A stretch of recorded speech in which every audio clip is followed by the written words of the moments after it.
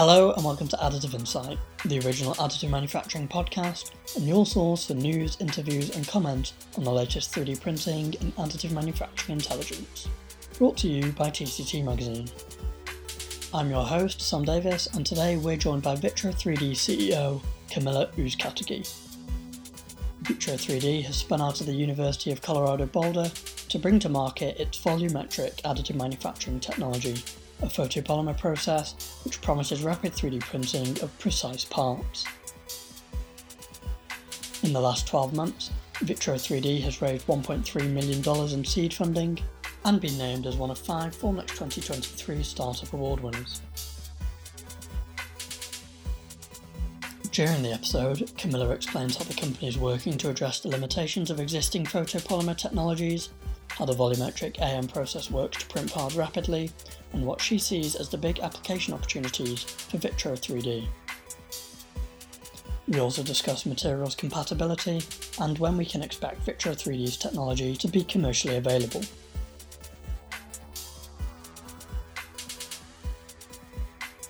If you like what you hear, don't forget to subscribe wherever you get your podcasts. For more Additive Insight, head on over to tctmagazine.com, where you can subscribe to the print edition of TCT Magazine and our weekly Additive Insight newsletter for free.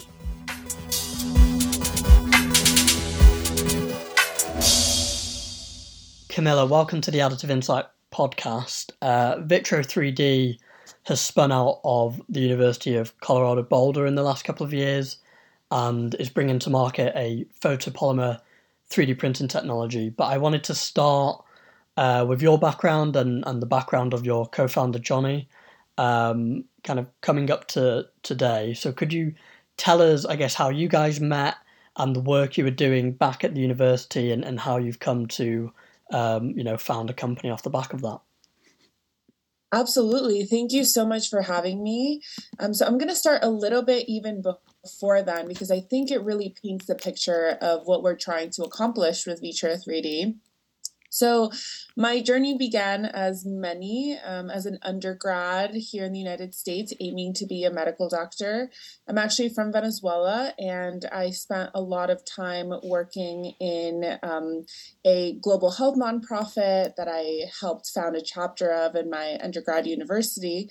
And while I was establishing a health clinic there in a rural area of Latin America, I realized that despite having medical personnel, we lacked essential equipment and tools. And really, that was a huge moment in my life because that revelation steered me away from medicine and towards materials engineering, really aspiring to create solutions with broader societal impacts. And that's really what led me to pursue a PhD work. And in that PhD work, I concentrated on tissue engineering and regeneration, helping develop technology that I believe could someday be used to create synthetic human organs.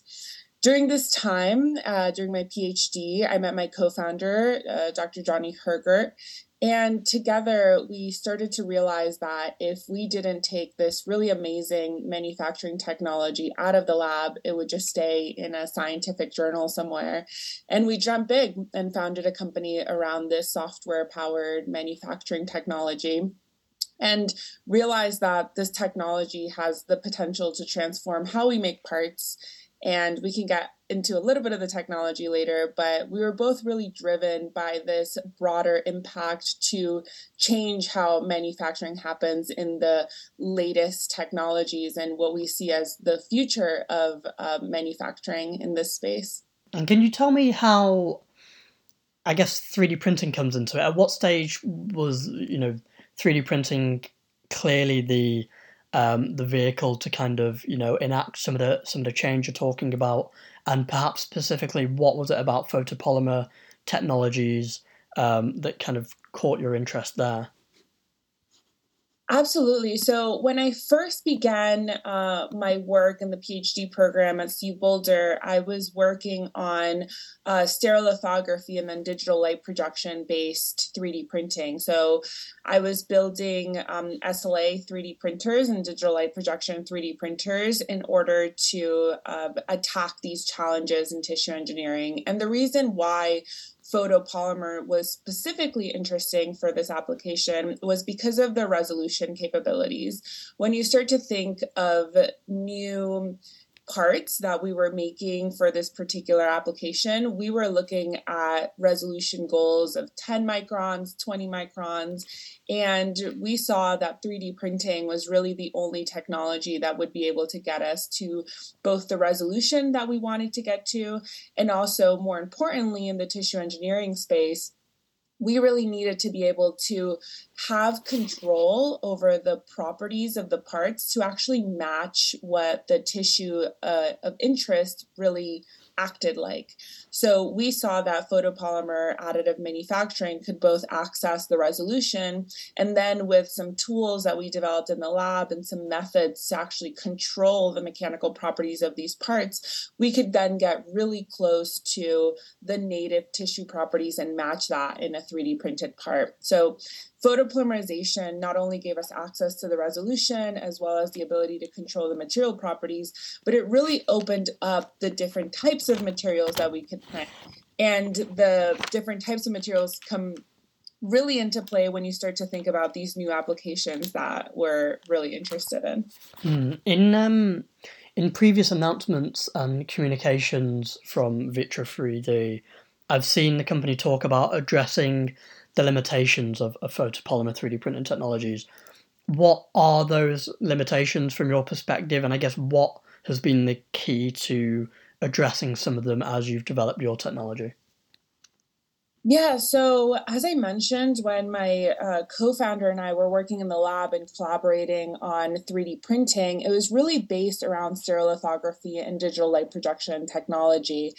And during our PhD, my PhD advisor, Bob McLeod over at University of Colorado Boulder, Professor McLeod has an amazing expertise in optics, and we started a collaboration with Lawrence Livermore National Labs and the University of California, Berkeley, where we started to sort of dip our toes into the new technology that had come out around that time in volumetric additive manufacturing. So this was towards the mid to end of my PhD, where I was what I would call knees deep in the biggest challenges of 3D printing. What we saw is post-processing, the lack of material availability in the high viscosity space, and also just the speed of SLA and digital light projection 3D printing that I was working on at the time. So by the time that I graduated and I joined the McLeod lab as a postdoc, we were starting to pivot from digital light projection and stereolithography to really seeing what volumetric additive manufacturing could do in these complex parts and new application spaces. And when we started to do that, we realized that volumetric additive manufacturing could solve some of the biggest challenges when we start to think about photopolymer additive manufacturing, such as the lack of ability to go into really high viscous materials, the fact that you need support structures in many cases in order to print these complex parts, and also just the speed of the process. When I was early in my PhD, 3D printing scaffolds for surgeries that we were implanting in some animal models, I was spending 20 to 30 minutes to print one 5mm by 5mm by 2mm part. And then I started working on this technology when I was doing volumetric work that we could print something of a similar size in just a few seconds. So that really opened up our eyes to see not only is this technology solving some of the issues that we see in photopolymer additive manufacturing in a layer by layer way, but also gives us access to new tools and new abilities to make parts that were unprecedented in the layer by layer 3D printing space. Okay, and in terms of the volumetric additive manufacturing technology that you and your team have developed, can you, I guess, tell us as much as you can about how that process works to print parts? So the best way that I can describe our volumetric additive manufacturing technology is through the idea of a CAT scan. So if you ever seen somebody get a CAT scan or gotten a CAT scan yourself or even heard of a CAT scan, you know that as a person, you go into a machine. That machine has a circular structure around you. And what that is, it's pretty much taking pictures for a bunch of different angles, and it's taking those pictures through some sort of light source. In the CAT scan case, it's going to be X-rays.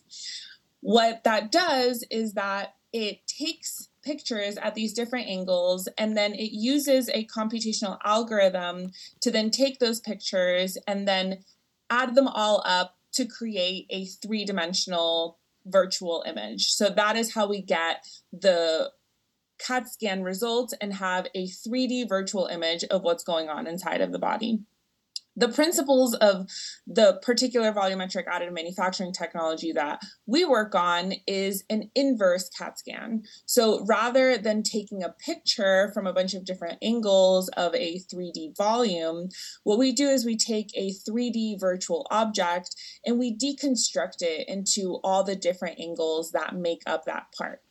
The reason that's so important is because volumetric additive manufacturing, unlike a lot of other 3D printing technologies, we say that the magic is in the software, because we don't use just a standard slicer to slice a three-dimensional virtual object into its two-dimensional constituent slices.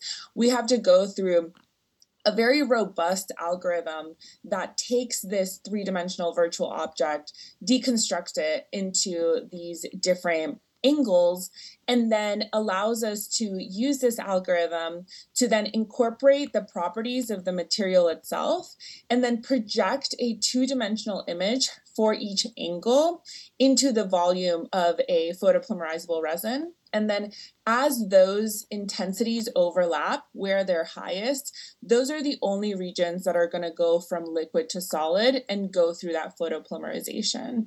So that was kind of where all of the volumetric additive manufacturing CAL method started. And what we've done at Vitro3D is take inspiration from that, but completely flip it on its head and go from a geometry where you are rotating and adding up all these different angles through rotation. We're actually taking that, and instead of going through rotation, we are using cones of light in order to add these images up and also produce parts volumetrically. So we had a lot of inspiration from the work that Lawrence Livermore and the University of California, Berkeley did, and also saw some limitations there and wanted to see if we could invent something completely new that would be able to access more of a mass manufacturing geometry. So the principles are still the same in that we use a bunch of different light angles that add up in a volume of resin to photopolymerize or solidify that part. But what we've decided to do at Vitro3D is how do we make this technology as mass manufacturing capable as we possibly can in order to really disrupt the manufacturing processes that we see today. And I understand that one of the keys to that is printing at high speeds, right? So how has Vitro3D been able to, I guess, enable this kind of rapid printing capability and then also work to preserve, accuracy and resolution and those kind of things that we would associate with photopolymer 3D printing? Absolutely. So I think the biggest thing is really emphasizing our algorithm, our ability to understand how light interacts with the materials that we're working with, allow us to make a smarter and smarter algorithm that is able to preserve the resolutions that we're interested in for the applications that make sense. So the first thing is ensuring that our algorithm is as smart as it can possibly be by incorporating the different material properties as well as the properties of the light source itself. Additionally, one of the aspects that make volumetric 3D printing or volumetric additive manufacturing so magical is our ability to materialize something all at the same time. So because the process works by getting to a certain energy dose that critical energy dose is what's actually allowing us to go from liquid to solid in photopolymerization. We're able to materialize the entire part all at once rather than in this layer by layer process. So that makes it not only much faster, but it gives us new capabilities such as printing around existing objects, as well as printing in first part and then printing around that first part in a secondary process through this volumetric additive manufacturing overmolding and overprinting capability. Okay, so can you tell me about, I guess, the light or the heat source you're using in this process? What is different about that heat source than, say, a conventional photopolymer printing technology, if anything? Yeah, so the main difference in our case is that rather than wanting to photopolymerize a small layer of material, which is usually how layer by layer 3D printing methods work in the photopolymer space, we're instead wanting to get as much light through the volume of our resin as we possibly can. So what that means is that we want our light that is on the sample plane to be as what we call collimated as possible, meaning that it's not changing very significantly through the volume of light. So what that means is that we have to use very ingenious optical designs to understand where the focus is of our two-dimensional projection and ensuring that our depth of focus is as large as it can possibly be. And then in terms of, I guess, the post-processing steps after the part has been printed, what kind of processes are required to then get the part to its final stage? Yeah, that's a great question. So very similar to every other photopolymer-based 3D printing method, we use a solvent wash and then we do a light-based post-cure. In our case, what we find as particularly interesting is that because we don't require the use of support structures and we're printing directly into a volume, what we can do is we can automate the post-processing steps. So rather than having to take your part out of a printer, put it into solvent wash, and then take it from there and put it into a post-curing oven, what we can do is we can actually do the entire process inside of our proprietary cartridges, where we can 3D print the structure inside of the cartridge, and then without ever touching it, we should be able to get rid of that unreacted resin, swap in a solvent wash, and then right in there be able to also do a light-based post-cure. The reason why light-based post-cure in our system works so well is because of the nature of the volumetric method, we don't need to use photoabsorbers. So our lack of photoabsorbers make our post-cure photopolymerization step really efficient because we don't worry about something that we call in the industry the candy shell effect. So if you're 3D printing a layer by layer part and say you're only putting it through a photo-based post-curing step, then because of all the photoabsorber that's in that part, you're really only going to get cure at the edges of that part, which kind of turns into this candy shell in essence, where the outside of the part is very stiff, but the inside of the part still may be very green or very soft. So that's when a lot of heat post-processing steps come into play for different chemistries or even for standard chemistries. But in our case, we can actually get that post-cure with light to be very efficient because of our lack of photoabsorbers. And then in terms of materials, what kind of materials are you able to process currently? Yeah, so we're able to process a lot of different materials, very similar to every other photopolymerization additive technology. The main limitation for us is transparency. So because we are working in a volumetric method, we want to ensure that that light is able to get through the volume as much as possible. So we just always need to ensure that our material is transparent to the wavelength that we're using.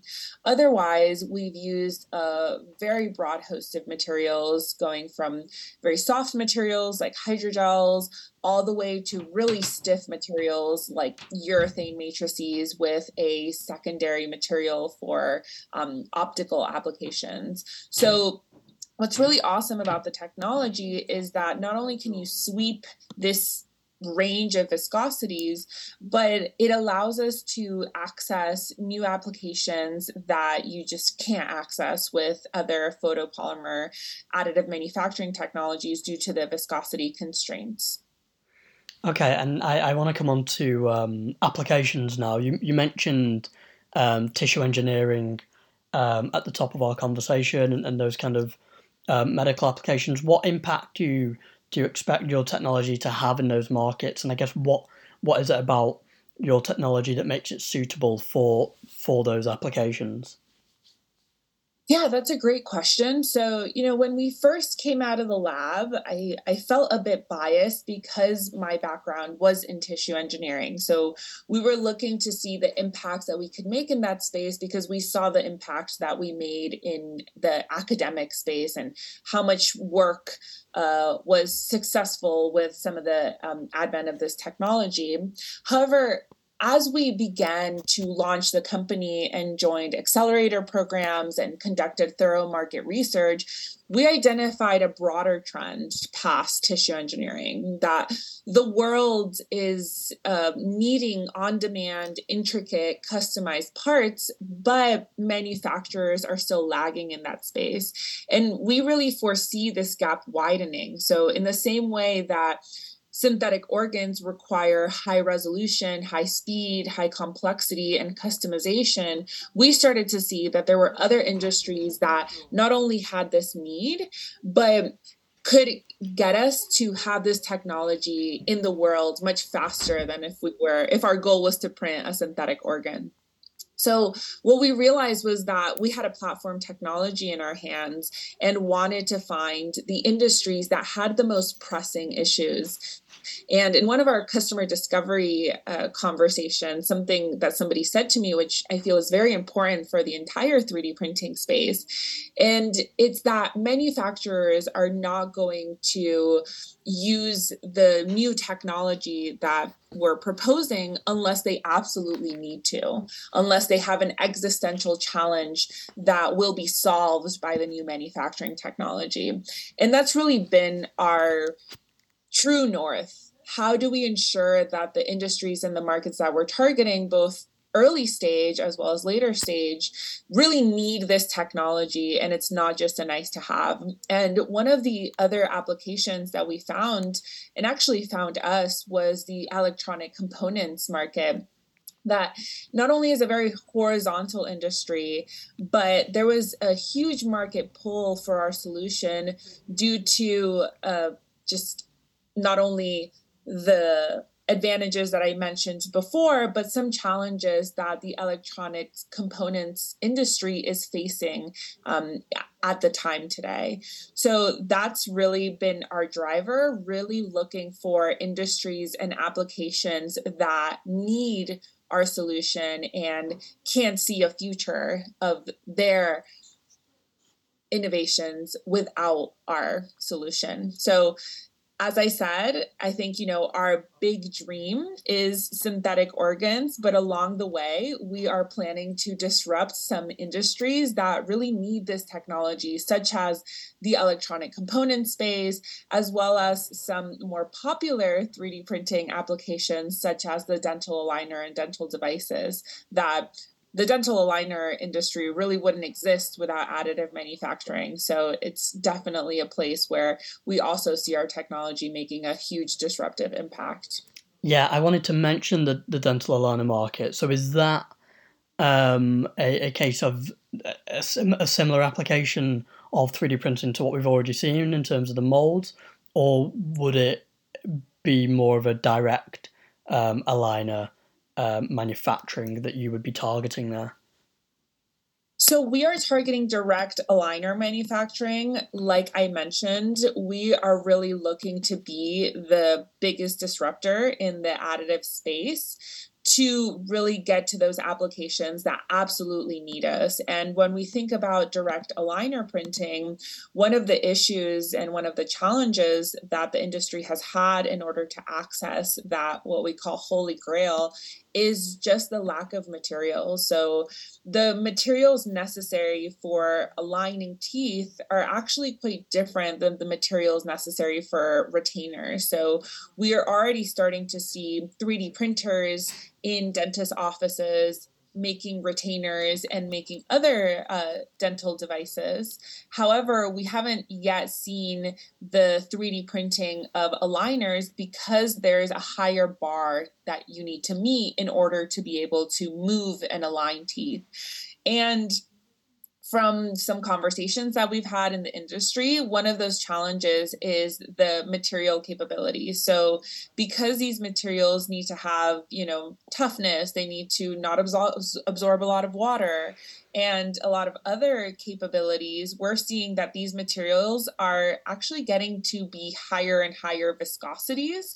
And these layer by layer 3D printing technologies aren't able to accommodate for these higher viscosities. There are some technologies out there that do heating and are able to make that polymer, or the monomer in that case, be less viscous during the printing process. So that's one of the ways that's gotten around it. But we see volumetric making a huge impact by being able to broaden the range of materials and give us access to newer and newer higher viscosity materials that could address the challenges that we're seeing today with direct aligner printing. In terms of materials, are you as a company developing the materials in house yourselves, or are you working with partners to kind of develop those materials for the printer? Yeah, we're currently working with some really amazing partners in this space for some of the different applications. We're very applications focused, so our biggest priority is just ensuring that the materials that we're testing and that we're using are going to meet the needs of our future customers. We are working with some awesome partners that are helping us develop materials. However, we can't just use something that's off the shelf and just, buy it from Amazon, because we have very specific photo initiators that we use, and we have very specific absorbance requirements for our materials. So it's definitely a collaborative effort to get the best materials possible into the Vitro3D additive solution. Yeah, and does that affect how you kind of engage with customers? Are you being quite targeted then, rather than just releasing a printer and allowing people to use whatever materials they already use? It's a machine, this material that we use that works with the machine, and then we're gonna target specific customers in specific markets to kind of address some solutions, address some problems. Sorry, that you as a company have identified. Exactly. So our biggest mission from the beginning has been to be a solutions provider. Mm. So rather than thinking of ourselves as a company who, makes a box that we sell to customers and we tell them, let us know when you have any challenges, we're really focused on working with our customers and developing custom hardware solutions that can be installed in the place that makes the most sense for them, and ensuring that the materials that they're needing to use have already been certified by Vitro3D. So because we have some specific requirements and our algorithm depends on the materials characterization of the materials that will be used, it is required that our algorithm certifies the particular materials, and then they're able to be used with our system. So that's why we kind of think of ourselves as more of a software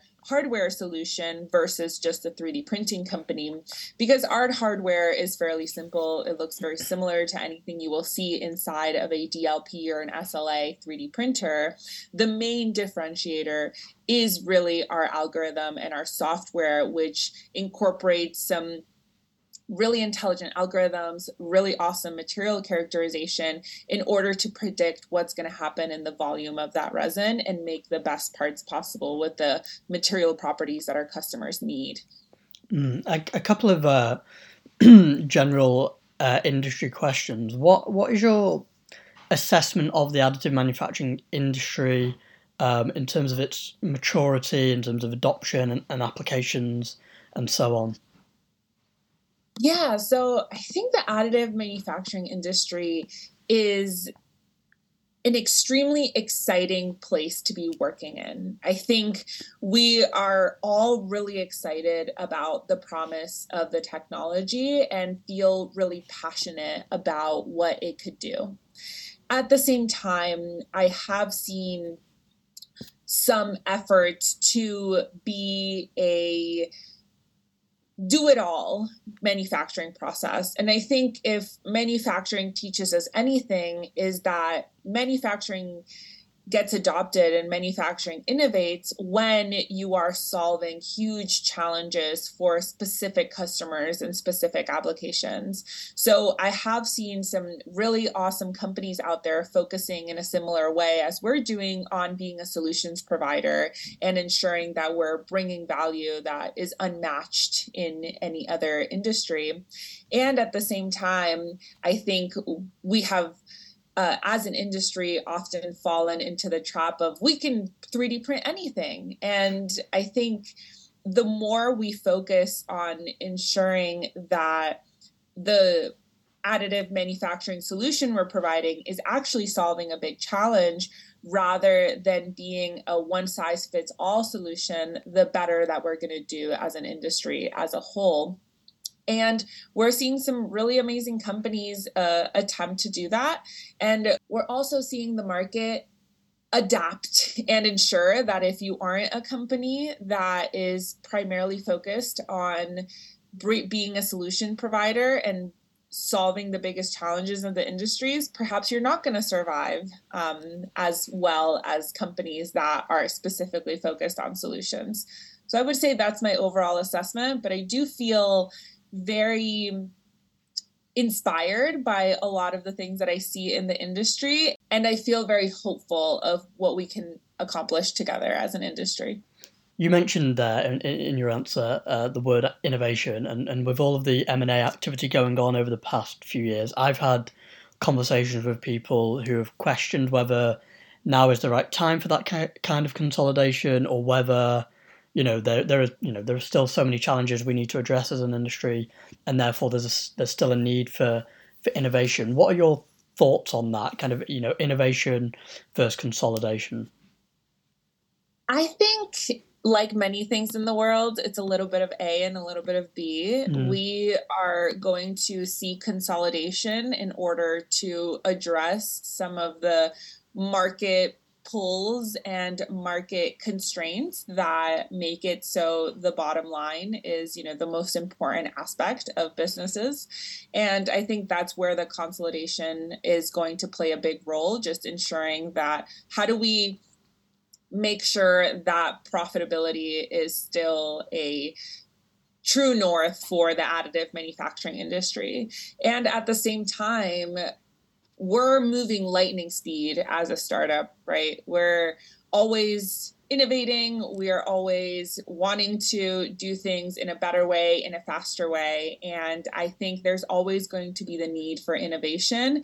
And there's always going to be a balance of the huge behemoths and the biggest additive manufacturing companies that are paving the way in a more broader global sense, while the startups and innovations coming out of university labs, coming out of garages, coming out of people's dreams that they had are going to be the pushing force and in ensuring that these huge manufacturing challenges are solved not only in a way that is focused on the customer and focused on providing the solution, but in the fastest possible way. And I think there's always a tug of war in some ways of, in our case, we're asking ourselves, can we go faster? How many more resources can we dedicate to this in order to solve these problems in a faster and more efficient manner? And at the same time, there will always be the other pull of just asking, how do we ensure that as an industry we survive and that the consolidation that's happening is actually better for the industry and not worse? Yeah, I'd agree with that. Finally, Camila, and thank you so much for your time today. About a year ago now, Vitro3D announced that it had raised $1.3 million in seed funding, which was to help the company develop, the solutions that we've talked about today. Where is the company up to in terms of building its machines and developing its software, and I guess making them available to customers for purchase? Absolutely. So this past year has been a really exciting year for Vitro3D. We've really pushed ahead on our technology, both on the hardware and the software side.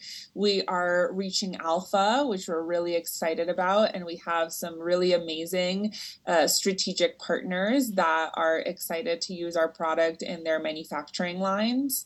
Right now, we're currently raising another round to really get us to commercialization and first revenue. And we have some strategic partners that will be coming in on that round to just ensure, like I was saying earlier, we have enough resources to go as fast as possible to commercialization. So we're looking to be in pilots late next year and have a commercial product in 2025 and really go on and revolutionize the manufacturing industry from the inside out.